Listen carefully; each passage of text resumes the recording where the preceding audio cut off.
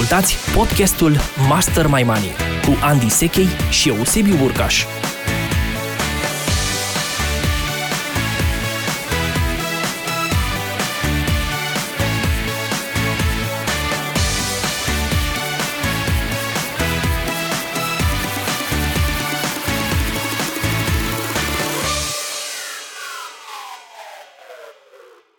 Bun găsit, dragi prieteni, sunt Andy Sechei și alături de Sebi Burcaș ne aflăm la un nou episod din seria noastră de lecții și conversații despre bani, prosperitate și multe alte lucruri despre cum să trăiești o viață frumoasă. Bine te-am regăsit, Sebi!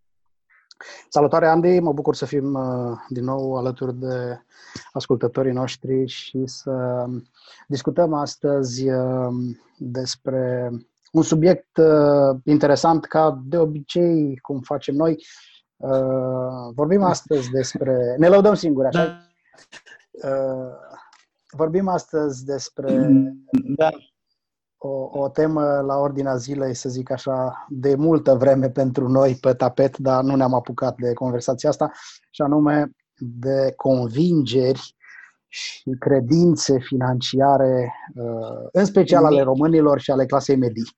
Da, exact. Mituri, convingeri, paradigme despre cum funcționează banii și, apropo de asta, în deschidere vin cu un gând. Sebi spunea la un moment dat un marketer de top din Statele Unite, Dan Kennedy, zicea: clasa de mijloc, dacă ar vrea să devină prosperă, ar trebui să adopte o strategie extrem de simplă. Adică dacă ești membru al clasei de mijloc și vrei să devii prosper, ai putea să adopți o strategie de finanțe și prosperitate foarte simplă, și anume să faci exact pe dos decât fac toți ceilalți reprezentanți ai clasei de mijloc. Dacă faci asta, sunt șanse mai mari să ajungi. Da, să știi că e o strategie. Cred că despre asta... Da, te rog, iartă-mă. Da, cred că despre asta merită să centrăm ideile astăzi, pentru că pe măsură ce studiez despre prosperitate și mă pregătesc pentru evenimentul acum în toamnă, începând cu 7 noiembrie, la care ești și tu trainer principal, Money Masterclass, pe care îl fac o dată pe an și îți mulțumesc că faci parte din povestea asta și din echipa de traineri. Vreau să spun că sunt tot mai convins, Sebi, de faptul că această abordare în care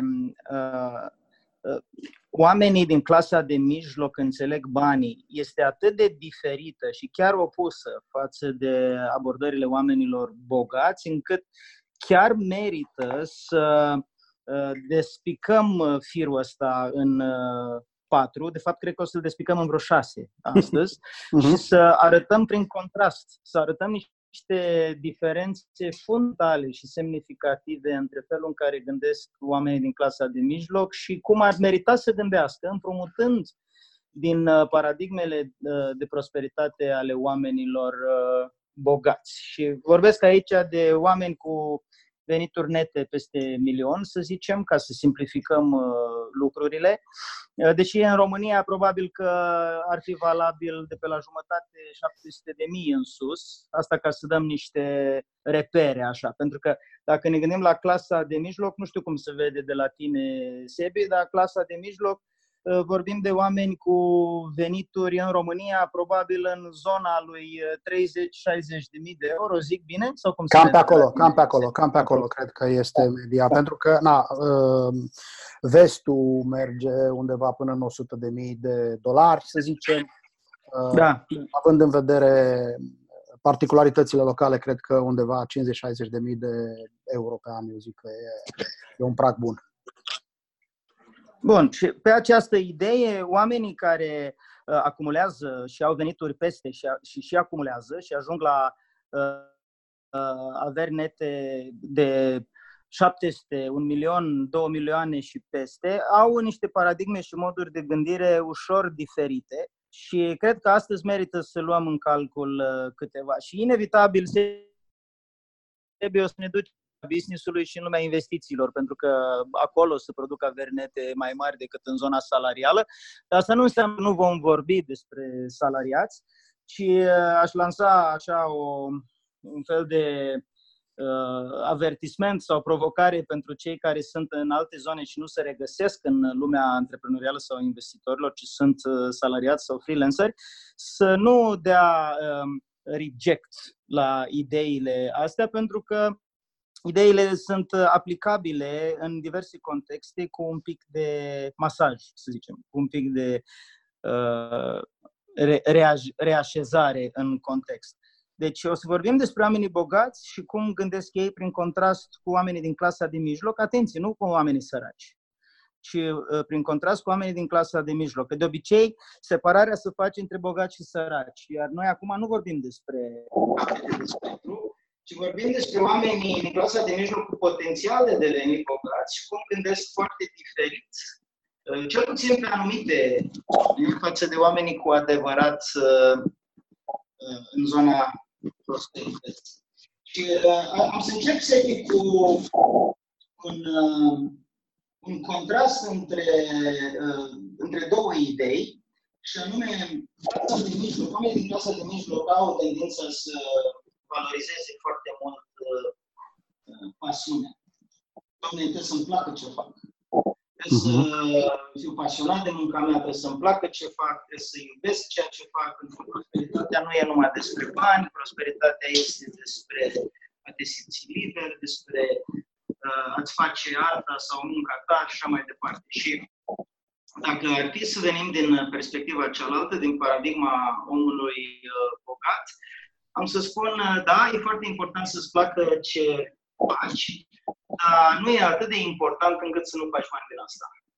Cu alte cuvinte, dacă doar îți place ce faci și asta exclude logica economică din ecuație, nu ești pe tărâmul prosperității, ești pe tărâmul a orice altceva, a artei, a hobby-ului, dar nu pe tărâmul prosperității. Pentru că ideea clasică ce a fost promovată de-a lungul timpului în cărți, peste tot în lume, este, dom'le, fă ce-ți place că banii o să urmeze, o să vină către tine ca urmare a faptului că faci ce-ți place și ajungi foarte bun la ce îți place. Îmi duc aminte că inclusiv un profesor de la mine din facultate a spus asta în ultimul curs, în anul 2 de facultate, sau în anul 3 la contabilitate și fiscalitate. Îmi duc aminte că era un prof care a spus chestia asta. Vreau să vă dau un sfat. Că faceți ce vă place, că banii o să...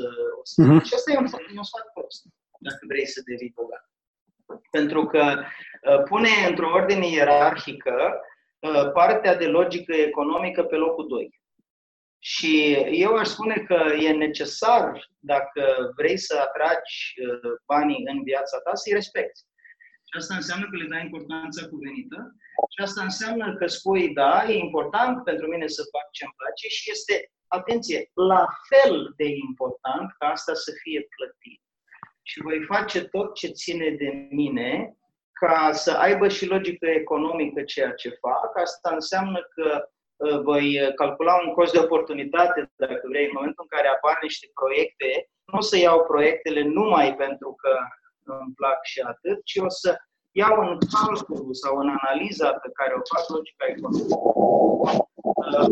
Nu pot să profit financiar din această tranzacție, din această interacțiune, din acest proiect.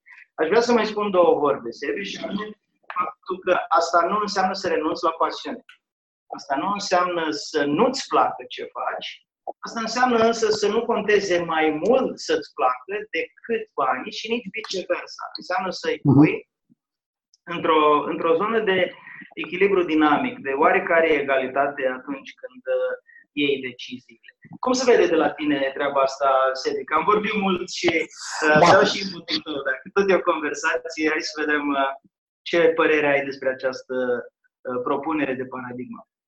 Total de acord cu tine și de cele mai multe ori mentalitatea asta, soloprenorială, să zicem, de valorizare a pasiunii, se vede foarte, foarte tranșant printr-o întrebare. mai ales atunci când întâlnești oameni care fac un business din cu totul alt domeniu de activitate, ceea ce au studiat sau care este pasiunea lor. Adică te trezești că găsești un inginer care face un business de cabinete stomatologice sau alte lucruri de genul ăsta. Și întrebarea este, ok, cum te-ai trezit în afacerea asta făcând lucruri care n-au nicio treabă cu specializarea ta? Și acolo e clar un răspuns de logică economică. Adică am găsit o oportunitate, m-am dus către ea, am găsit o nișă de piață și am fructificat-o. Ceea ce mai e foarte interesant aici, o nuanță la care mă gândeam în timp ce tu povesteai, este faptul că atunci când faci lucrurile din pasiune, pierzi din vedere profitul. Și cred că ăsta e un risc foarte mare pe care, așa cum spui, clasa mijlocie l-a văzut. Adică nu mai am ca și obiectiv atingerea țintelor de vânzări, urmărirea profitabilității, împingerea constantă prin marketing, promovare și PR a produselor mele, ci pur și simplu, așa cum spuneai tu un pic mai devreme, e un fel de laissez-faire acolo de azi, domnule, că oricum ne distrăm bine, treaba merge, facem lucrurile cu bucurie. Acum, că nu facem noi milioane de euro, asta e cu totul altă discuție. Nu să înțelegi că nu e despre business asta, este despre pasiunea ta. Exact. Ești într-un fel de exact. Poate vrei să rămâi în middle class, e ok. Exact. Depinde ce vrei. Atunci nu spune obiective de high class. Exact. Sebi, am să profit de ocazie să leg ce am spus mai devreme de o a doua paradigmă, să meargă lucrurile repede, pentru că ai adus în zona de business discuția și mă bucur, pentru că în zona de business este un mit al middle class. Și mă gândeam în timp ce vorbeai la faptul că de multe ori companiile stagnează în stadii în care nu și-au fructificat potențialul, pentru că fondatorul este un tinkerer. Adică genul de om căruia îi place să joace, să pițibușărească, să inoveze, să creeze, să crăftuiască, tot felul de termeni din ăștia romgleziți, care înseamnă de fapt același lucru. Dom'le, eu sunt un inovator și îmi place să vin mereu cu idei noi și mă fac vinovat de chestia asta. Adică eu acum vorbesc și dintr-o oarecare cicatrice, în sensul în care mulți ani de zile am locuit în paradigma asta și în ultimul timp migrez ușor către paradigma un pic mai prosperă, așa cum se vede prin prisma oamenilor bogați, și anume paradigma este inovație versus imitație. Și inovația versus imitație e foarte interesantă ca paradigmă în business în special. Așa și eu un pic din ideea sau din lumea oamenilor care sunt pasionați și care pot fi sau nu antreprenori, pot fi niște artiști, niște artizani, niște freelanceri, dar în lumea business-ului această separare între inovație și imitație e foarte importantă. Mi-a ajuns sub ochi o cercetare făcută pe patentele de invenții prin America de Nord.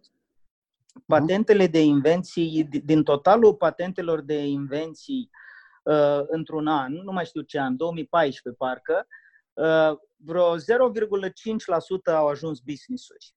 Wow. 0,5%. Deci din nici nu știu cât iese, din 1000 înseamnă vreo 10 sau ceva de genul ăsta. Și 0,5% au ajuns business-uri. În sensul în care au ajuns business-uri nu că respectivele patente nu au fost de către unii întreprinzători transformate într-un cui și un j, cum spunem noi pe meleaguri mioritice. Adică s-au înființat poate ca business-uri, dar nu au ajuns business-uri pe bune, adică nu au trecut testul pieței celelalte. Și ăsta e un procent care dă de gândit, pentru că îți spui, băi, da, eu am creat ceva aici foarte valoros pentru public, pentru piață și uite ce valoare aduc eu în lume și așa mai departe. Numai că logica economică și business-ul nu este doar despre idee, este despre sistem, este despre execuție și nu e un lucru întâmplător că, de exemplu, Edison nu a inventat becul, tehnologia respectivă exista, numai că persoana, vezi, interesant, îmi scapă numele persoanei pentru că e obscură. Edison însă era și antreprenor și a creat o poveste frumoasă în jurul ideii cu 1000 de încercări până când am descoperit cum nu se face, până când am descoperit cum se face, am descoperit becul. Ford nu a inventat automobilul, el fusese ca tehnologie creat, dar și Edison și Ford erau oameni de afaceri. Asta nu înseamnă că nu aveau brand de oameni creativi, dar una e brandul și alta e realitatea. Erau alți oameni mai creativi și mai inovativi ca ei, dar care nu aveau celelalte ingrediente care să facă să pună pe harta lumii respectivele invenții. Nimeni nu-și mai aduce aminte cine a creat de fapt automobilul, cine a creat de fapt becul, pentru că a fost preluată sub formă de poveste prin marketing organizațional respectiva creație și adusă pe harta lumii, harta economică a lumii, de niște oameni care aveau ceva în plus. Și aș spune că ce aveau în plus e această capacitate de a imita, dar nu în sensul peiorativ. A imita poate pur și simplu să însemne că imiți ce a funcționat anul trecut în propria prăvălie. Adică faci la fel. Te imiți pe tine, în loc să cazi sub acest imperiu al dorinței de a schimba mereu, de a transforma. Și repet, mă regăsesc 100% aici și vreau să mai spun un singur lucru și apoi îți cer părerea Sebi, și anume faptul că motivul pentru care inovația este atât de mult pusă pe tapet în lume e pentru că e o idee care prinde, pentru că e senzațională. Mă gândesc așa, mult mai puțini oameni sunt loviți de fulger și mor decât oamenii care sunt pișcați de albine și fac infecții sau septicemie și mor. Chiar dacă e un exemplu dur. Dar în ziare se prezintă cine a fost răsnit ca fiind o știre senzațională, știi? Și asta poate induce ideea că, vai de mine, uite, asta vezi câte se întâmplă, știi explicația asta pe care oamenii mai în vârstă o dau. Doamne, câte se întâmplă, câte se întâmplă. Se întâmplă mult mai multe decât apar la televizor sau în presă, dar puterea de generalizare a minții ne face să trăim cu impresia că, de fapt, aia e realitatea. Deci, inovația mi se pare că este, și o spun cu durere în suflet chestia asta, că este supralicitată prin comparație cu imitația, cu capacitatea de a face lucrurile la fel și îmbunătățind foarte, foarte punctual, la virgulă, pe aici, pe acolo, făcând mici îmbunătățiri, reușim în felul ăsta să generăm mult mai multă valoare, pentru că partea de sistem începe să producă economii de scară. Niște economii care ulterior se dovedesc a fi foarte generatoare de competitivitate în piață, îmbunătățesc marjele de profit și generează în timp mai multă prosperitate și mai multă valoare. Cum se vede asta de la tine, Sevi? Știu că e tranșantă, dar hai să vedem. Da, e foarte tranșantă și gândește-te că foarte adesea atunci când vorbim despre startup-uri, inclusiv eu în foarte multe contexte și de asemenea orice business angel adresează întrebarea următoare. Bun, și cu ce veți fi voi diferiți? Adică care este capacitatea ta de inovație? Cu ce o să te diferențiezi în piață față de competitorii tăi sau așa mai departe? În plus, repet, suntem împinși într-un fel sau altul de ceea ce zice piața, fii inovativ, fii diferit ca să poți să te poziționezi și poți să vinzi. În alt context, în timp ce tu prezentai inclusiv povestea lui Edison și a altora care au făcut business-uri de sute de milioane sau sute de miliarde de dolari de-a lungul timpului din niște idei cumpărate cu bani mărunți, intră aici Donald sau așa mai departe. Mă gândeam cât de mare e puterea de imitație în rândul celor mai mari companii din lume, pentru că la finalul zilei Google a imitat Yahoo. De la finalul zilei Alibaba este doar o imitație într-un fel sau altul al Amazon. Apple și Samsung se bat tot timpul pe patente și pe chestiuni de genul ăsta, apropo de imitație. Deci, eu cred că a înțelege realist ce înseamnă, și am spus-o și o spun foarte apăsat, inclusiv pentru frații noștri din diaspora, când vedeți un model de business funcțional dincolo și credeți că poate fi implementat în România, haideți cu el acasă și apucați-vă să faceți un ban cinstit. Foarte bună observație. Adică nu suntem a toate știutori și a toate văzători și așa mai departe. Faptul că într-o anumită zonă a lumii, într-un anumit context, s-a generat mai multă valoare pentru că este mai multă creativitate acolo, ai adunat mai multe creiere într-un loc, cum este Silicon Valley.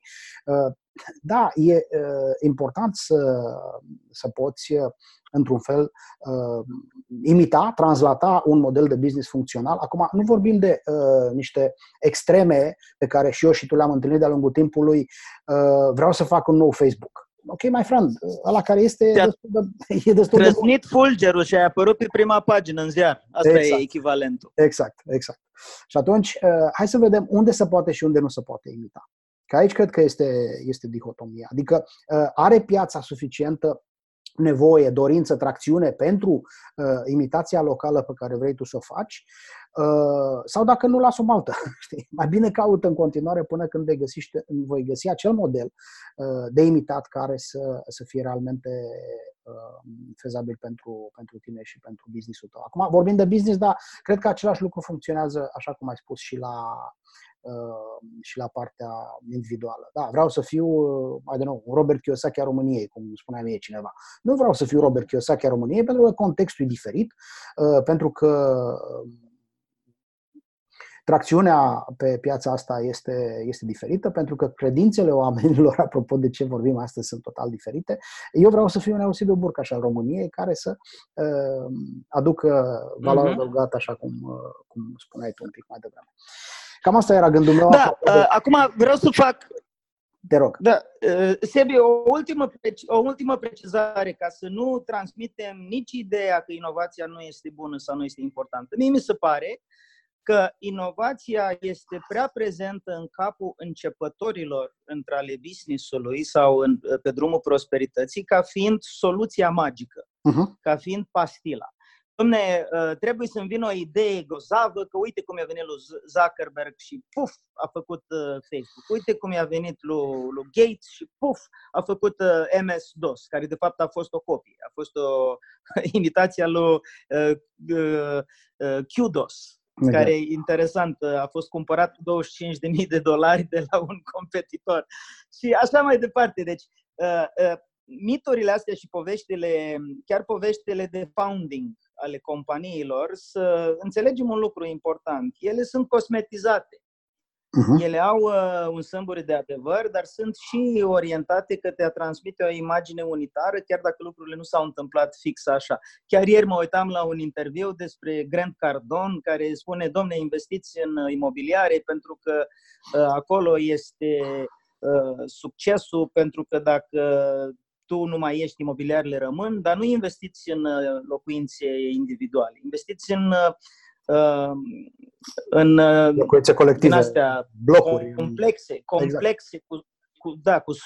cu sute de unități și mai departe. Da, el începe să scoate din poveste faptul că la un moment dat și-a vândut propria vilă cu $10 milioane și asta l-a ajutat foarte mult în propriul business ca să se lanseze mai departe. Pentru că nu-l mai ajută în construcția Cardone Capital pentru construirea imaginii lui de om care investește numai în complexe cu sute de unități. Deci, imaginea poate fi foarte ușor cosmetizată și merită înțeles că adevărul e undeva la mijloc, lucrurile sunt un pic mai nuanțate și dacă iei de bun niște exemple și nu le treci prin filtrul propriei analize, și doar le iei de bune, s-ar putea să te ducă la decizii care nu sunt neapărat cele mai nimerite pentru succesul tău. Bun, acum, Sebi, te-aș întreba pe tine care sunt inputurile tale legate de paradigme. Am vorbit eu despre două, pasiune versus logică economică și respectiv inovație versus imitație. Știu că și tu ai niște propuneri și te ascult cu drag. Da, eu m-am gândit să pun pe tapet o durere, să zic așa, care e la ordinea zilei acum de ceva vreme încoace prin România, și anume angajat la stat versus antreprenor sau angajat versus antreprenor, cum vreți să o luați. E, dacă vrei, într-un fel o contradicție, sau poate nici măcar nu e o contradicție, e o decizie pe care fiecare dintre noi la un moment dat poate că am fost puși să o tranșăm într-o direcție sau alta. Pentru că în contextul în care statul român înțelege să crească accelerat salariile și artificial. Exact, aparatului de stat. Mulți oameni, chiar angajați în privat sau poate chiar antreprenori, de ce nu, se gândesc că siguranța e mai importantă decât agitația pe care o am ca antreprenor, decât statutul meu de antreprenor și, de ce nu, hai să ne îndreptăm spre zona asta de stat. Și cred că aici e un lucru foarte important de conversat legat de beneficiile pe termen lung pe care le ai dintr-o poziție sau alta, legat de siguranță și de dorința noastră de a avea siguranță. E foarte clar că oamenii își doresc foarte tare acest lucru. Nu mai departe de săptămâna trecută am încheiat un research pentru cursul nou pe care noi îl lansăm de finanțe în familie, care spune că undeva 31% dintre cei care au răspuns la acest survey au ca principală prioritate în ceea ce privește conversațiile în familie sau discuțiile despre bani, obținerea siguranței financiare, și anume a unui venit constant lună de lună. Și atunci, când vorbești de antreprenoriat, cu dinamica pe care o avem în piață, cresc costurile cu forța de muncă, cererea este fluctuantă sau așa mai departe, acolo nu poți avea foarte multă predicție. Și atunci e clar că oamenii sunt tentați din când în când, mai ales, cum spun, prin aceste inputuri guvernamentale, să migreze dintr-o zonă în alta. Ce e foarte important de înțeles aici este faptul că în calitate de antreprenor și posesor de business, valoarea adăugată pe care o poți genera la nivel social este enormă și, de asemenea, și recompensele financiare pe care le poți genera sunt fabuloase. Și atunci, cred că aici este dihotomia sau conversația, de fapt. Vrei să ai termen lung pentru o masă mare de oameni și să faci diferența, sau pur și simplu ai un setup de ăsta egoist, e cam dur ce zic acum, dar e ce simt, în care spui, ok, lasă-mi fie mie bine să am eu un salar călduț de nu știu unde, de la stat, de 1000 de euro sau ceva de genul ăsta și stăm liniștiți după aia. Cam aici cred că se face diferența. Da, subscriu. Mentalitatea clasei de 1 milion plus versus clasa medie. Cam așa să vedem. Aș adăuga ceva, Sebi, dacă îmi permiți, la temă, și anume faptul că motivul pentru care oamenii intră în antreprenoriat, după ce dăm deoparte toate bulleturile de pe slide-uri și capitolele suplimentare din cărțile de antreprenoriat și prosperitate, motivul principal pentru care oamenii intră în antreprenoriat e libertatea. Nevoia de a putea să-și decidă singur propriul destin, nevoia de a nu trebui să își justifice tot timpul acțiunile pentru a se simți în siguranță. Și mie mi se pare că este o renunțare la fibra personală în momentul în care faci această negociere, pe care, iartă-mă, dar o consider stupidă, în care spui pentru siguranță renunț la libertate. E ca și când ai spune pentru sinele meu inferior renunț la sinele meu superior. Și din punct de vedere psihologic o consider foarte nocivă și de asta mie nu mi se pare, din perspectiva mea de antreprenor, mie nu mi se pare dur ceea ce spui aici. Înseamnă că renunți la spiritul tău de luptător într-o libertate, înseamnă că renunți la cele mai importante valori ale tale. Dacă te-ai apucat de antreprenoriat și ai fost antreprenor, să renunți la asta numai pentru că există o securitate financiară în spate așezată, ai grijă mare că s-ar putea pentru câțiva lei să renunți la tine însuți. Ceea ce mi se pare foarte grav, pentru ceea ce înseamnă călătoria asta eroică, îndrăznesc să spun, pe care antreprenorii o parcurg și care reprezintă pentru noi, cei cu spirit liber, cu spirit antreprenorial, o rațiune de a fi. Și atunci, da, într-adevăr, vor exista câteva persoane care n-ar fi trebuit să se apuce de antreprenoriat și asta e o lecție. Pentru ei poate fi ok alegerea. Dar pentru antreprenorul pur sânge, care pe motivație internă de libertate s-a apucat de treaba asta și a produs niște valoare reală în lume, să renunțe să producă această valoare înseamnă să renunțe nu doar la binele pe care poate să-l facă în lume, ci și la sine însuși. Asta e punctul meu de vedere complementar la ce spuneai tu mai devreme, Sebi. Super! Bun, și hai să vedem, mai ai o paradigmă pe lângă cea enunțată mai devreme. Din câte știu, mai ai cel puțin una. Da, mă gândeam pe care să o aleg din cele pe care le-am pregătit și mă voi duce în zona de investitor versus speculator, pentru că una din caracteristicile clasei de mijloc este, dacă vrei, respingerea speculației. Adică noi suntem investitori, suntem cinstiți, mergem încet, investim în depozite bancare, mă rog, cu mențiunea de asterisc aici, cu asterisc că nu este neapărat o investiție, ai mai mult protecție. Investim în titluri de stat, nu ne agităm în zona de speculații, nu investim în instrumente sofisticate cu leverage și așa mai departe, pentru că noi mergem în ritmul nostru și speculatorii sunt niște indivizi foarte dubioși, veroși și nu vrem să fim ca ei. În schimb, cred că este foarte important de înțeles pentru clasa medie este faptul că dacă ai o fereastră de oportunitate, este realmente păcat să nu o fructifici. Dacă găsești o oportunitate în piață și găsești o proprietate cu un discount de 50%, nu văd de ce n-ai cumpăra-o ca să o vinzi peste 2 săptămâni cu prețul real din piață, sau de ce nu dacă piața suferă o scădere dramatică, să zicem, vezi decembrie anul trecut, când s-a anunțat ordonanța 114 și toate acțiunile au scăzut în 2-3 zile cu 20 ceva la sută. Da, am profitat de oportunitatea respectivă pentru că mi se părea de-a dreptul hilar să nu fructific. Și atunci, de asemenea, mai dau un exemplu prin cursurile mele cu listarea electrică la bursă, când nu iubesc compania aia, nu iubesc managementul de acolo și faptul că e controlată de stat și așa mai departe, dar a fost o oportunitate și mi s-a părut absolut normal să marchez un profit de 25-30% într-un interval de 2 luni de zile.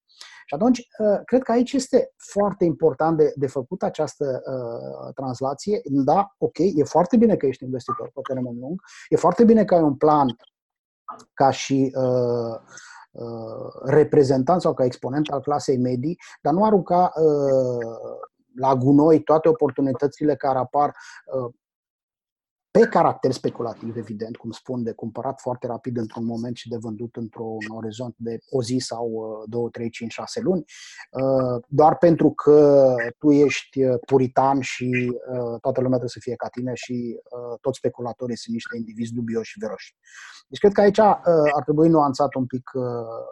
Da, sunt investitor pe termen lung, îmi place să investesc programat, planificat și așa mai departe și să-mi urmăresc randamentele, dar în momentul în care apare o oportunitate, o fereastră de oportunitate, sunt prezent acolo să o pot fructifica. Cred că aici e de făcut acest balans important.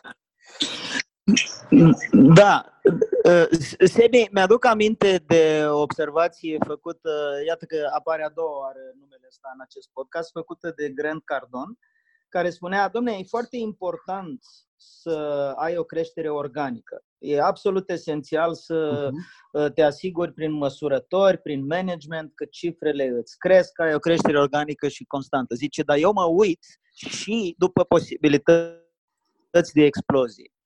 Mă uit la orice potențială oportunitate să crească exploziv, o caut, o invit în viața mea. Cred că e important de înțeles că ele nu se exclud. De fapt, ele se ajută reciproc, pentru că dacă tu ai o creștere organică și stabilă și vezi o oportunitate, faptul că ești stabil îți dă capabilitatea să o fructifici. Că dacă ai fi extrem de haotic, n-ai putea să fructifici oportunitatea respectivă, că de obicei oportunitățile presupun consum brusc și amplu de resurse, de cash, de timp, de energie, de echipă, de suport IT și așa mai departe. Și atunci, cred că merită aduse împreună astea două idei, nu tratate ca fiind dihotomice. Dom'le, ori creștem organic, ori ne ocupăm de speculații și oportunități. Nu, ele se ajută reciproc, nu se exclud. Sunt complementare, nu antitetice. Atenție mare la acest mod de a privi lucrurile în alb și negru, 0-1, binar, pentru că nu e, în cazul de față, la acest tip de paradigmă, este o foarte bună conlucrare, ideea de a crește stabil și ideea de a profita de ocazii, tocmai pentru că ai resurse venite din faptul că dezvolți în mod stabil, ai resurse care îți permit să profiți de oportunități. Și aș spune că ce povestești tu, Sebi, apropo de mindset-ul de investitor, se aplică în antreprenoriat de asemenea, știi? Adică, da, domne, eu am niște evoluții pe bursă, dar profit din niște oportunități. La fel în antreprenoriat, eu am niște linii de business care merg sigur și sunt cash cow-ul meu, dar asta nu înseamnă că dacă apare o oportunitate de piață, nu o fructific. Sigur, nici nu înseamnă să mă arunc cu capul înainte, dar înseamnă să mă uit după potențiale oportunități care pot să-mi aducă o creștere explozivă și să le fructific, să le îmbrățișez. Absolut. Da. Bun, hai să... Mai ai o paradigmă, Sebi, repede de spus așa în câteva minute pe final? Da, e paradigma mea favorită și îmi pare rău că trebuie să o comprimăm așa pe final. Gratificația instantanee versus gratificația amânată. Eu cred că cei care trec, dacă vrei, acest pârleaz imaginar al clasei mijlocii către zona de prosperitate și bunăstare, nu știu neapărat dacă trebuie să spunem că sunt bogații aia, au o altă viziune în ceea ce privește gratificația și aici e mult de conversat. Clasa de mijloc cred că în multe cazuri sacrifică gratificația pe termen lung pentru mofturile de moment. Am muncit mult, sunt ok, a fost un an greu pentru mine, uite, mă duc într-o vacanță de 10.000 de euro sau ceva de genul ăsta. Ceea ce pe termen lung poate avea niște repercusiuni destul de ample în averea netă, să zicem așa, pe care reușești să o acumulezi. Mai ales dacă e obicei. Exact, dacă o transformi într-un obicei și mai ales dacă o faci la începutul carierei și începi să te obișnuiești cu 10.000, 12.000, 13.000, 15.000 și așa mai departe. Aici cred că e un lucru de asemenea foarte important. Adică dacă tot vrei să ajungi în zona aia de generezi un venit anual de $500.000 de euro și averea ta crește în mod constant cu 10-15% în fiecare an, mai ai răbdare un pic, 2, 3, 5 ani până când realmente activele tale o să genereze atâția bani încât să poți să-ți permiți nu una, ci probabil 3 vacanțe de 10.000 de euro în fiecare an. Deci asta e o altă, să zic așa, credință pe care am întâlnit-o la cei care încă mai locuiesc în zona de middle class.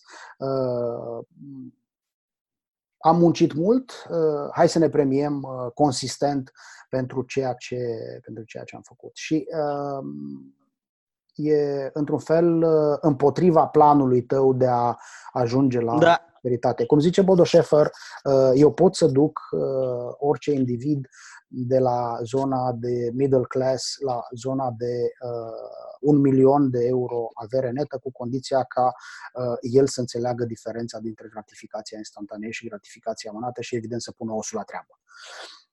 Da. Cam asta... Foarte, foarte fain, foarte fain.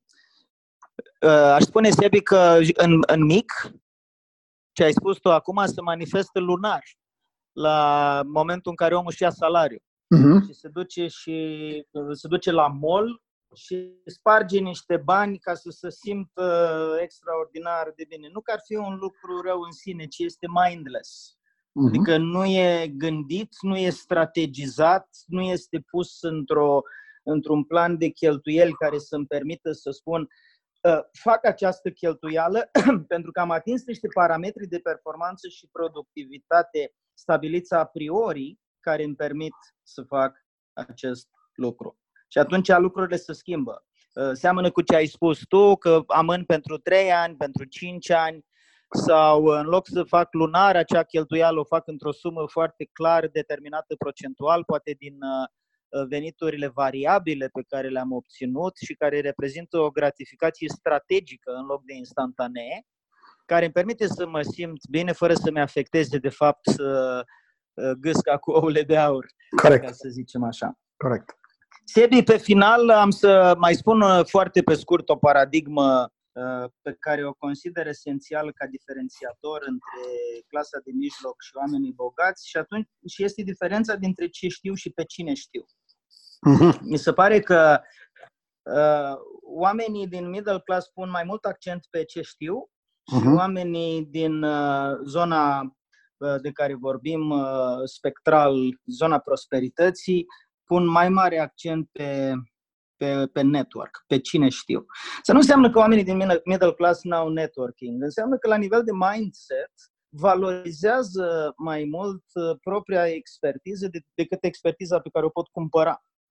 Expertiza pe care o pot atrage, pe care o pot consolida într-un ecosistem. Și aici am o observație interesantă de făcut. Pe studii se pare că oamenii din middle class au network-uri mai ample, adică cunosc mai mulți oameni, îi cunosc mai superficial. Oamenii bogați cunosc ceva mai puțini oameni, cam cu 30% mai puțini.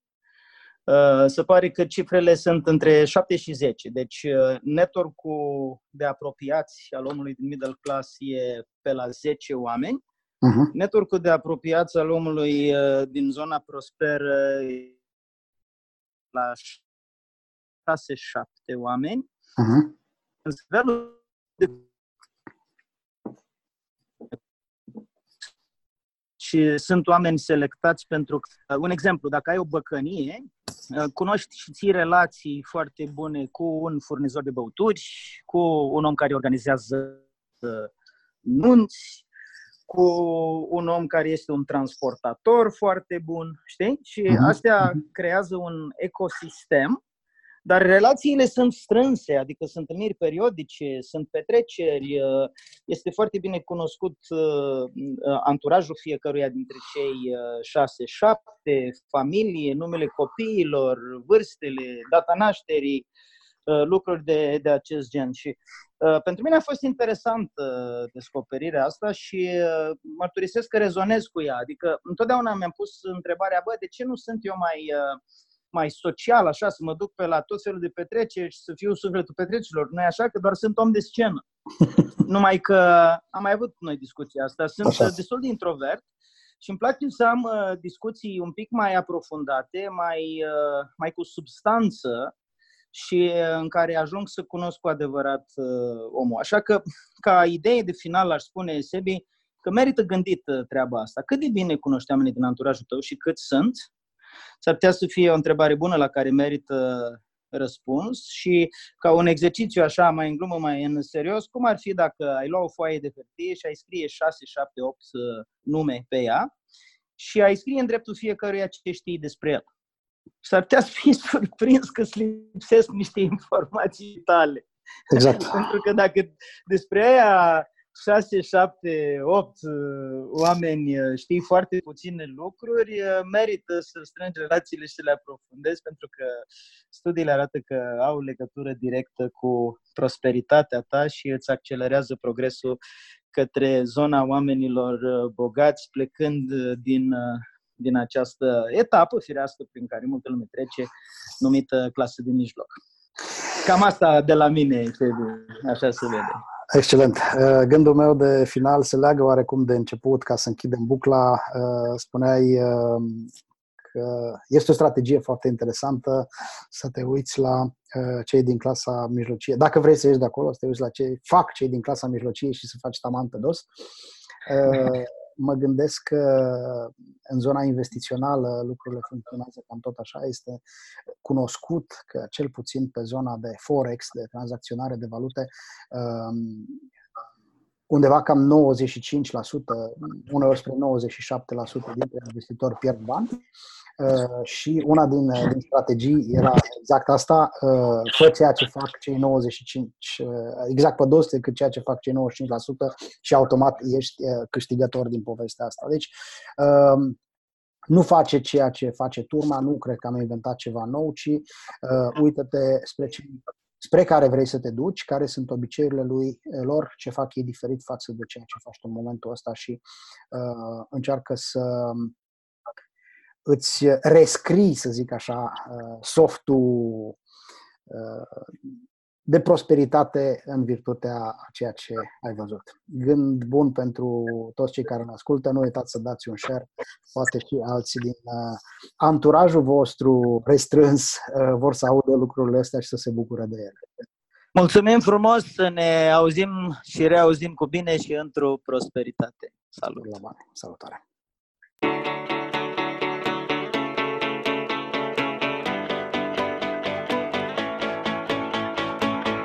Ați ascultat podcastul Master My Money cu Andy Sechei și Eusebiu Burcaș.